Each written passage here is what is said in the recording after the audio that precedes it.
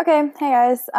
So I don't really know what I'm doing or how this is gonna go, but I'm gonna try to read out loud to you guys. This is The Nightingale by Kristen Hanna. Forgive me if I mess up or embarrass myself. We'll find out. My professor did one of these for us, and it was really cute. And she even added music in between each chapter, so maybe I can figure that out, and we can be like this elite, really cool squadron. Yeah, I guess we'll find out. So, chapter 1, April 9th, 1995, the Oregon coast. If I have learned anything in this long life of mine, it is this. In love, we find out who we want to be. In war, we find out who we are. Today's young people want to know everything about everyone. They think talking about a problem will solve it. I come from a quieter generation. We understand the value of forgetting, the lure of reinvention. Lately, though, I find myself thinking about the war in my past, about the people I lost. Lost. It makes it sound as if I misplaced my loved ones, perhaps I left them where they don't belong, and then turned away, too confused to retrace my steps.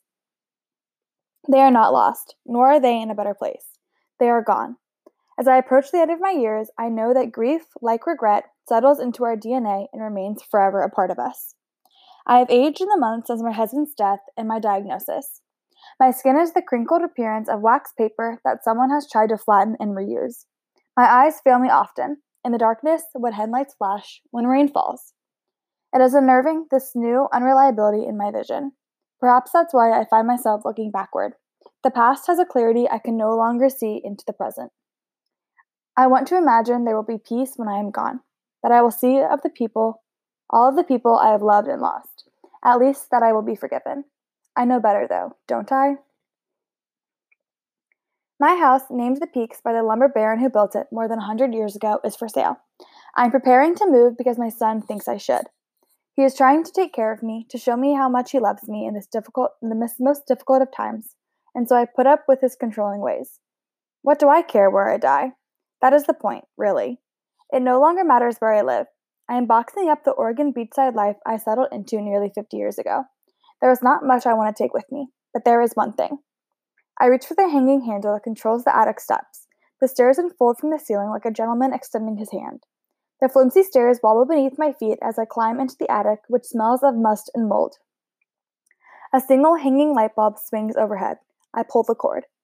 It is like being in the hold of an old steamship. Wide wooden planks panel the walls. Cobwebs turn the creases silver and hang in skeins. Skeins? Skeins. I don't know what that means. So they hang in skeins from the indentations between the planks. The ceiling is so steeply pitched that I can stand upright only in the center of the room. I see the rocking chair I used when my grandchildren were young, then an old crib and a ratty-looking rocking horse set on rusty springs, and the chair my daughter was refinishing when she got sick. Boxes are tucked along the wall, marked Christmas, Thanksgiving, Easter, Halloween, serveware, sports. In those boxes are the things I don't use much anymore, but can't bear to part with. For me, admitting that I won't decorate a tree for Christmas is giving up. And I've never been good at letting go. Tucked in the corner is what I am looking for. An ancient steamer trunk covered in travel stickers. With effort, I drag the heavy trunk to the center of the attic. Directly beneath the hanging light, I kneel beside it, but the pain in my knees is piercing, so I slide onto my backside. For the first time in 30 years, I lift the trunk's lid. The top tray is full of baby memorabilia. Tiny shoes, ceramic hand molds, crayon drawings populated by stick figures and smiling suns, report cards, dance recital pictures. I lift the tray from the trunk and set it aside. The mementos in the bottom of the trunk are in a messy pile. Several faded leather-bound journals, a packet of aged postcards tied together with a blue satin ribbon, a cardboard box bent in one corner, a set of slim books of poetry by Julian Rossignol, and a shoebox that holds hundreds of black and white photographs. On top is a yellowed, faded piece of paper. My hands are shaking as I pick it up. It is a carte d'identité. I think that maybe is French. I don't know what it means either. Oh, just kidding. It's going to tell us. Okay. Sorry. It is a carte d'identité, an identity card, free from, oh gosh. It is a carte d'identité, an identity card from the war. I see the small passport-sized photo of a young woman, Juliette, her Gervais, her boss. It's Gervaise. I'm still going with the fact that it's French, so if anyone knows French and how to say that, let me know, and then I can try to be better for the next one. So I see the small passport-sized photo of a young woman, Juliette Hervase. Mom? I hear my son on the creaking wooden steps, footsteps that match my heartbeats. Has he called me out to me before? Mom, you shouldn't be up here. Shit, the steps are unsteady. He comes to stand beside me. One fall and... I touch his pant leg, shake my head softly. I can't look up. Don't, is all I can say. He kneels, then sits. I can smell his aftershave, something subtle and spicy, and also a hint of smoke. He has sneaked a cigarette outside, a habit he gave up decades ago and took up again at my recent diagnosis. There is no reason to voice my disapproval. He is a doctor. He knows better. My instinct is to toss the card into the trunk and slam the lid down, hiding it again. It's what I have done all my life. Now I'm dying. Not quickly, perhaps, but not slowly either. And I feel compelled to look back on my life. Mom, you're crying. Am I? I want to tell him the truth, but I can't. It embarrasses and shames me, this failure. At my age, I should not be afraid of anything, certainly not my own past. I say only, I want to take this trunk. It's too big. I'll repack the things you want into a smaller box. I smile at his attempt to control me. I love you, and I am sick again. And for these reasons, I've let you push me around, but I am not dead yet. I want this trunk with me. What can you possibly need in it? It's just our artwork and other junk. If I had told him the truth long ago, or had danced and drunk and sung more, maybe he would have seen me instead of a dependable, ordinary mother. He loves a version of me that is incomplete. I always thought it was what I wanted. To be loved and admired. Now I think perhaps I'd like to be known. Think of this as my last request. I can see that he wants to tell me not to talk that way, but he's afraid his voice will catch. He clears his throat. You've beaten it twice before, you'll beat it again. We both know this isn't true. I am unsteady and weak. I can neither sleep nor eat without the help of medical science. Of course I will. I just want to keep you safe. I smile. Americans can be so naive. Once I shared his optimism, I thought the world was safe. But that was a long time ago. Who is Juliette Hervase, Julian says, and it shocks me a little to hear that name from him. I close my eyes, and in the darkness that smells of mildew and bygone lives, my mind casts back. A line thrown across years and continents. Against my will, or maybe in tandem with it, who knows anymore? I remember.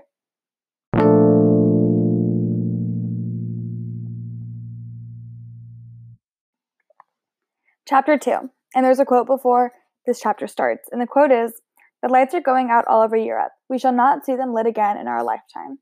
Sir Edward Grey on World War I. August 1939, France. Vianne Mauriac left the cool, stucco-walled kitchen and stepped out into her front yard. On this beautiful summer morning in the Loire Valley, everything was in bloom.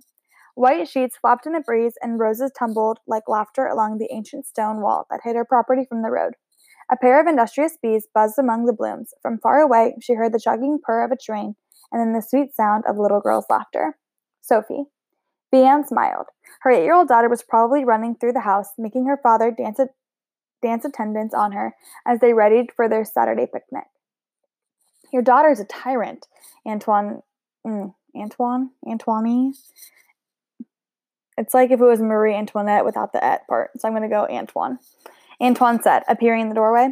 He walked toward her, his pomaded hair glinting back in the sunlight. He'd been working on his furniture this morning, standing a chair that was already as soft as satin, and a fine layer of wood dust peppered his face and shoulders. He was a big man, tall and broad-shouldered, with a rough face and a dark stubble that took constant effort to keep from becoming a beard. He slipped an arm around her and pulled her close. I love you, V. I love you too.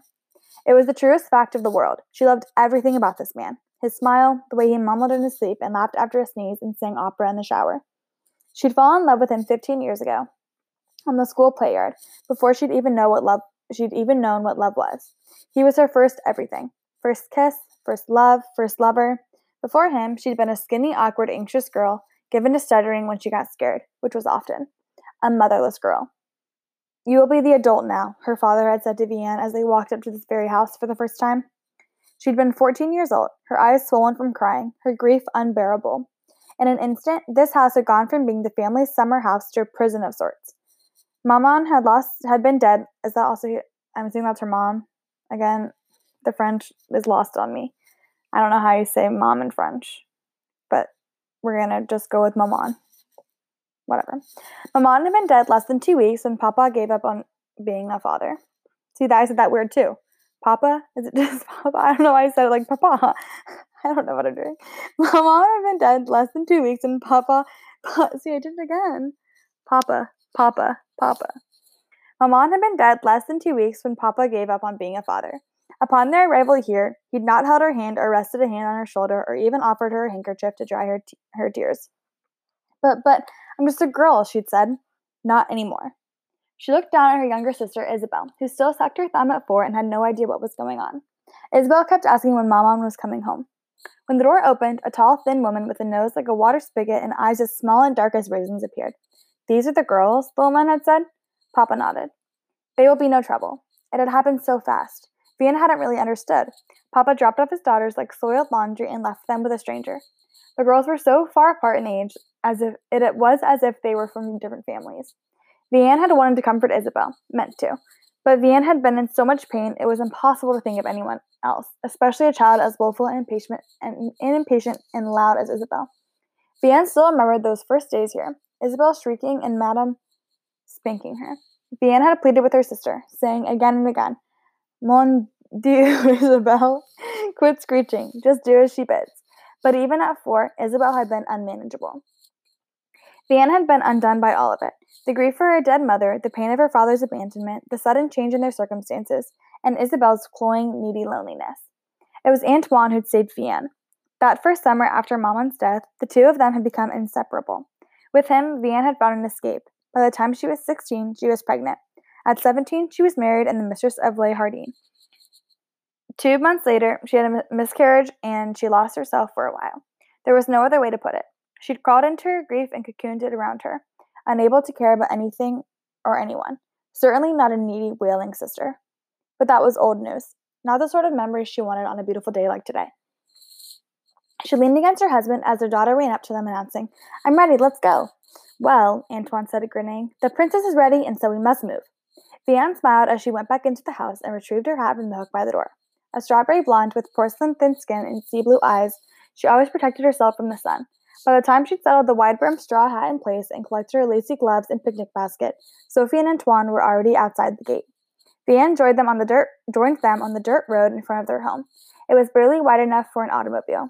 Beyond it stretched acres of hayfields, the green here and there studded with red poppies and blue cornflowers. Forests grew in patches. In this corner of the Loire Valley, I also don't know that's how you say it. It's Loire. I'm going to say Loire. In this corner of the Loire Valley, fields were more likely to be growing hay than grapes. Although less than 2 hours from Paris by train, it felt like a different world altogether. Few tourists visited, even in the summer. Now and then an automobile rumbled past, or a bicyclist, or an ox-driven cart, but for the most part they were alone on the road. They lived nearly a mile from Caravois, I don't know.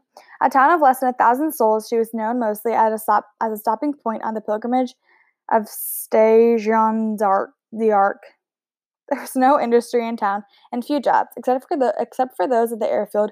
That was the pride of Caravaggio. The only one of its kind for miles. In town, narrow cobblestone streets wound through ancient limestone buildings that leaned clumsily against one another.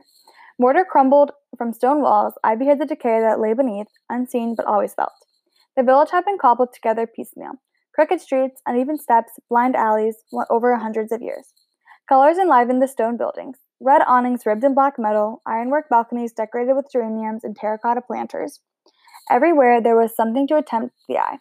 A display case of pastel macaroons, rough willow baskets filled with cheese and ham and saucisson, crates of colorful tomatoes and aubergines and cucumbers. The cafes were full on this sunny day. Men sat around metal tables, drinking coffee and smoking hand-rolled brown cigarettes and arguing loudly. A typical day in Caravaggio. Monsieur Lachoa was sweeping the street in front of his salaterie, and Madame Clonet was washing the window of her hat shop, and a pack of adolescent boys was strolling through town, shoulder to shoulder, kicking bits of trash and passing a cigarette back and forth.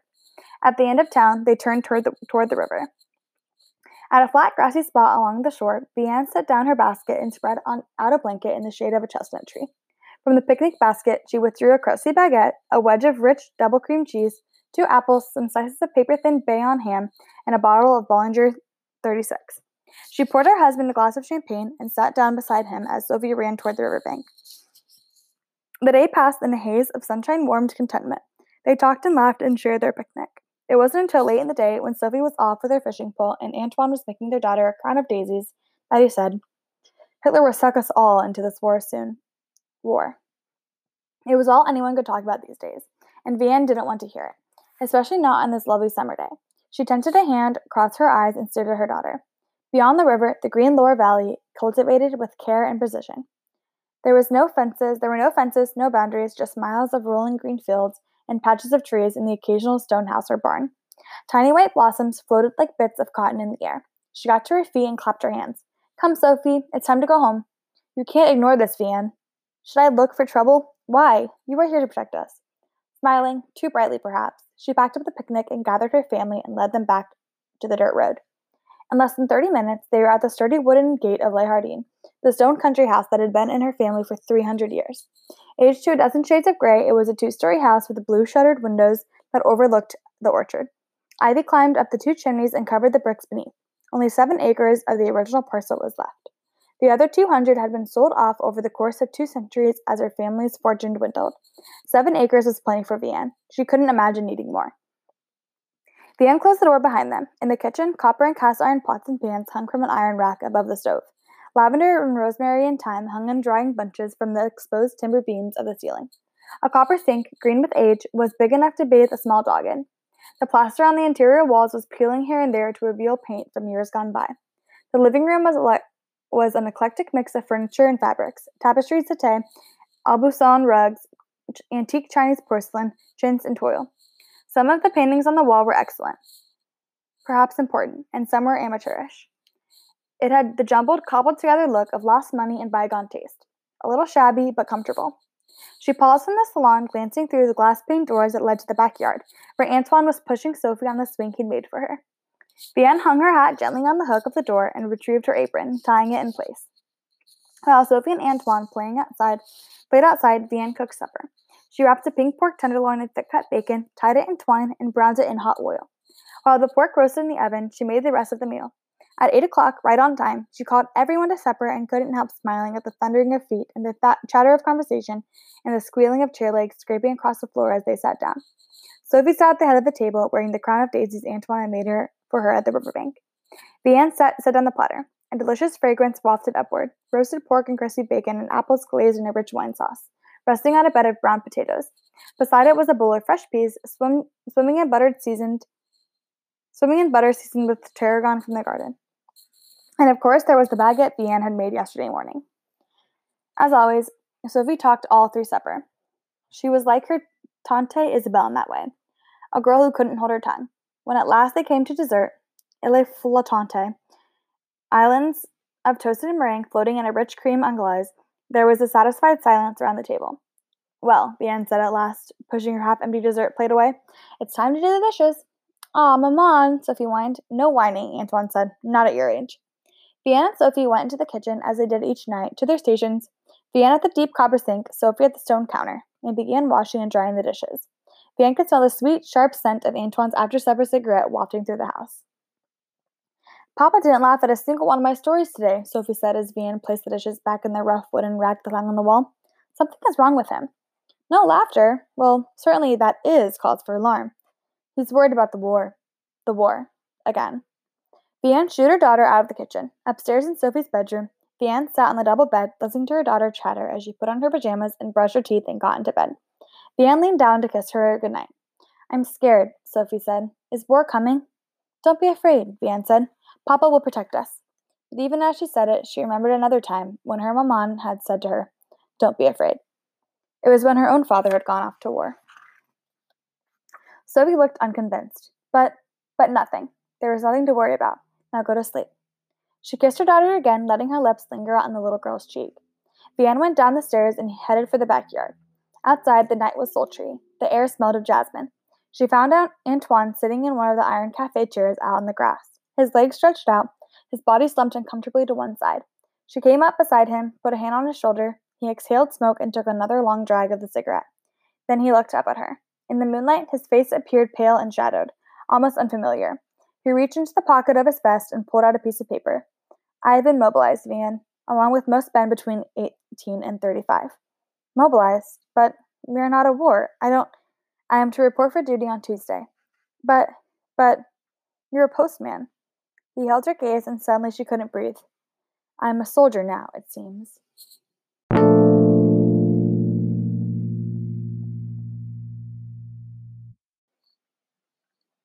Chapter 3. Van knew something of war, not its clash and clatter and smoke and blood, perhaps, but the aftermath. Though she had been born in peacetime, her earliest memories were of the war. She remembered watching her mama cry as she said goodbye to Papa. She remembered being hungry and always being cold. But most of all, she remembered how different her father was when he came home, how he limped and sighed and was silent.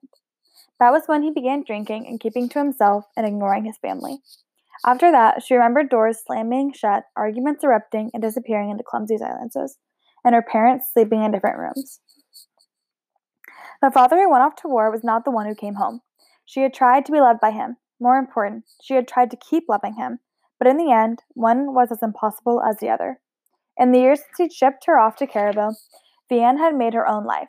She sent her father Christmas and birthday cards, but she never received one in return, and they rarely spoke.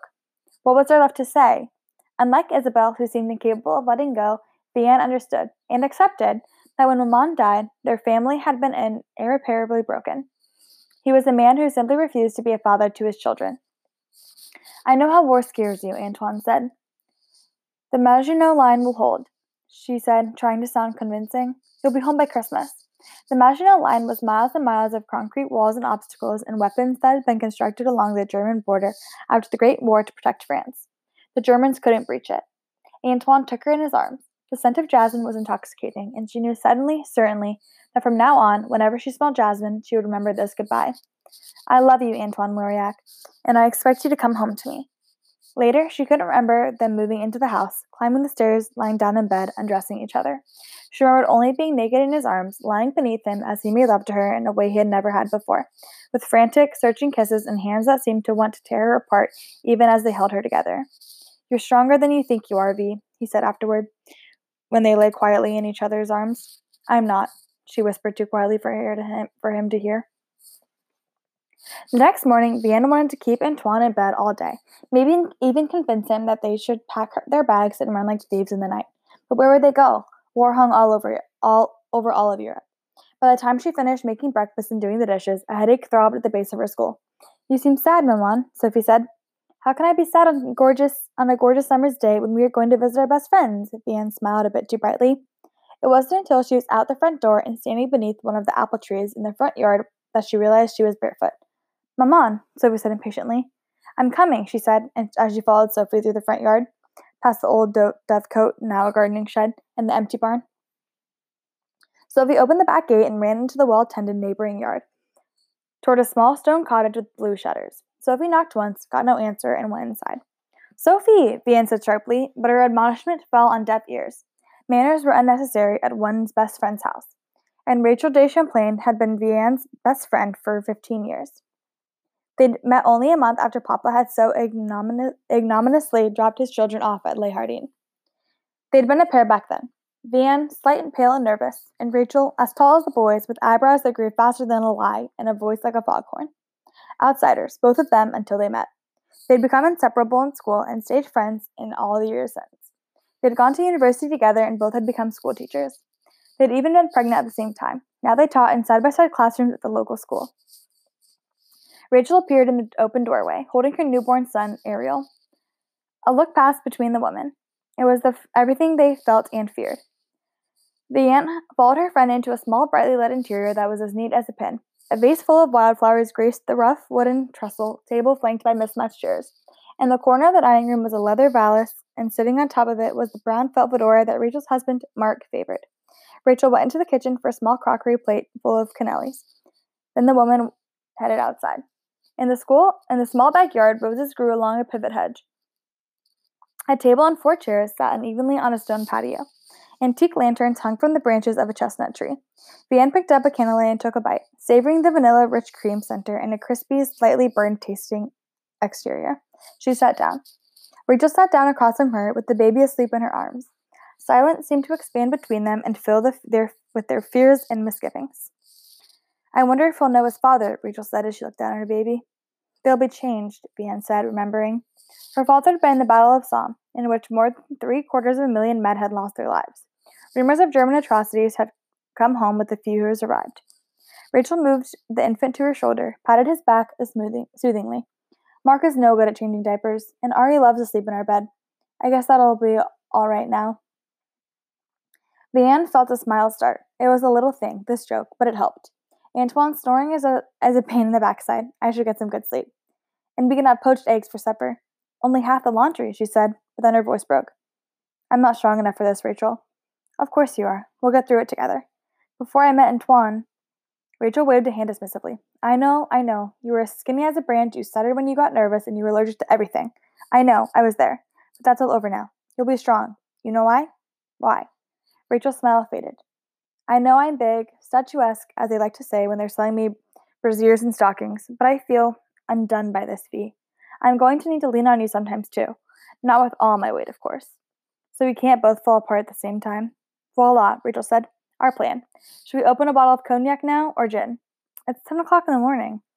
You're right, of course. A friend 75. On Tuesday morning, when Vianne woke, sunlight poured through the window and glazing the exposed timbers. Antoine sat in the chair by the window, a walnut rocker he'd made during Vianne's second pregnancy. For years, that empty rocker had mocked them. The miscarriage years, as she thought of them now. Desolation is in a land of plenty. 3 lost lives in 4 years. Tiny, thready heartbeats. Blue hands. And then, miraculously, a baby who survived. Sophie. There were sad little ghosts caught in the wood grain of that chair. And they were good, but there were good memories too. Oh, sorry, just yawned. Maybe you should take Sophie to Paris, he said as she sat up. Julian would look out for you. My father had made his opinion on living with his daughters quite clear. I could not expect a welcome from him. Vianne pushed the Madelaise coverlet aside and rose, putting her bare feet on the worn rug. Will you be all right? Sophie and I will be fine. You'll be home in no time anyway. The Maginot, I forgot how I was saying it earlier. Maginot line will hold, and Lord knows the Germans are no match for us. Too bad their weapons are. I took all of our money out of the bank. There are 65,000 francs in that mattress. Use it wisely, Vianne. Along with your teaching salary, it should last you a good long time. She felt a flutter of panic. She knew too little about their finances. Antoine handled them. He stood up slowly and took her in his arms. She wanted to bottle how safe she felt in this moment, so she could drink of it later when loneliness and fear left her parched. Remember this, she thought. The way the light caught in his unruly hair, the love in his brown eyes, the chapped lips that had kissed her only an hour ago in the darkness. Through the open window behind them, she heard the slow, even clop, clop, clop of a horse moving up the road and clattering of the wooden wagon being pulled along behind. That would be Monsieur Quillian on his way to market with his flowers. If she were in the yard, he would stop and give her one and say it couldn't match her beauty, and she would smile and say, merci, and offer him something to drink. Vianne pulled away reluctantly. She went over to the wooden dresser and poured tepid water from the blue crockery pitcher into the bowl and washed her face. In the alcove that served as their wardrobe, behind a pair of gold and white tulle curtains, she put on her brassiere and stepped into her lace-trimmed drawers and a garter. She smoothed the silk stockings up her leg, fastened them to her garters, and then slipped into a belted cotton frock with a squared yoke collar. When she closed the curtains and turned around, Antoine was gone. She retrieved her handbag and went down into the hallway to Sophie's room. Like theirs, it was small, with a steeply pitched timbered ceilings, wide plank wooden floors, and a window that overlooked the orchard. An ironwork bed, a nightstand with a hand-me-down lamp, and blue painted armoire filled the space. Sophie's drawings decorated the walls. Vianne opened the shutters and let light flood the room. As usual in the hot summer months, Sophie had kicked the coverlet to the floor sometime in the night. Her pink stuffed teddy bear, Bibi, slept across her cheek. Vianne picked up the bear, staring down at its matted, much-petted face. Last year, Bibi had been forgotten on a shelf by the window as Sophie moved on to newer toys. Now Bibi was back. Vianne leaned down to kiss her daughter's cheek. Sophie rolled over and blinked awake. I don't want Papa to go, Maman, she whispered. She reached out for Bibi, practically snatched the bear from Vianne's hands.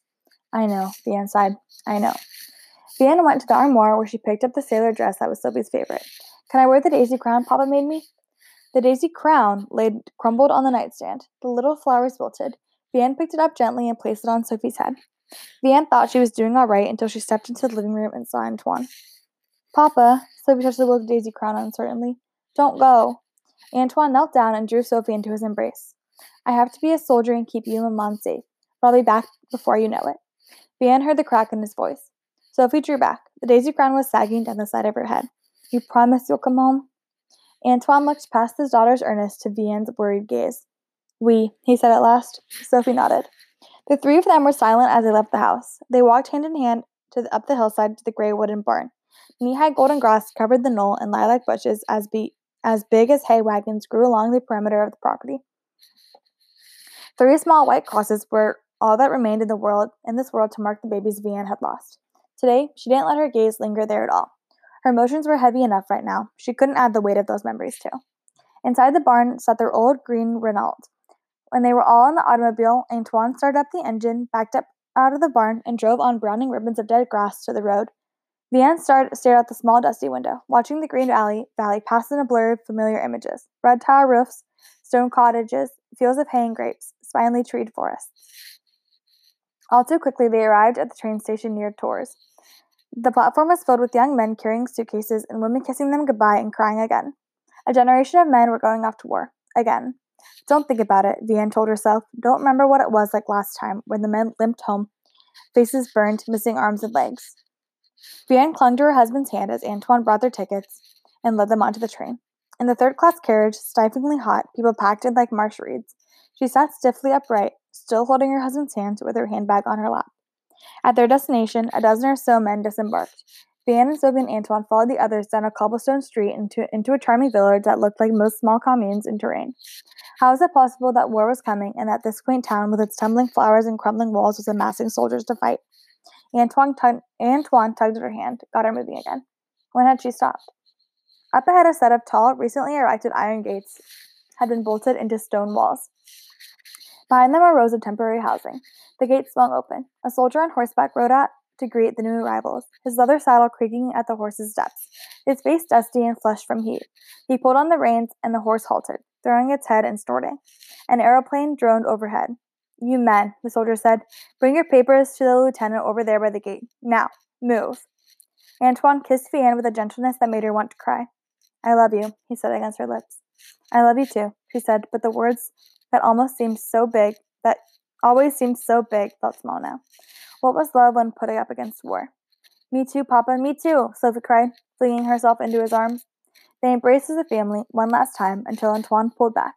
Goodbye, he said. Vianne couldn't say it in return. She watched him walk away, watched him merge into the crowd of laughing, talking young men, becoming indistinguishable. The big iron gate slammed shut, the clang of metal reverberating in the hot, dusty air, and Vianne and Sophie stood alone in the middle of the street.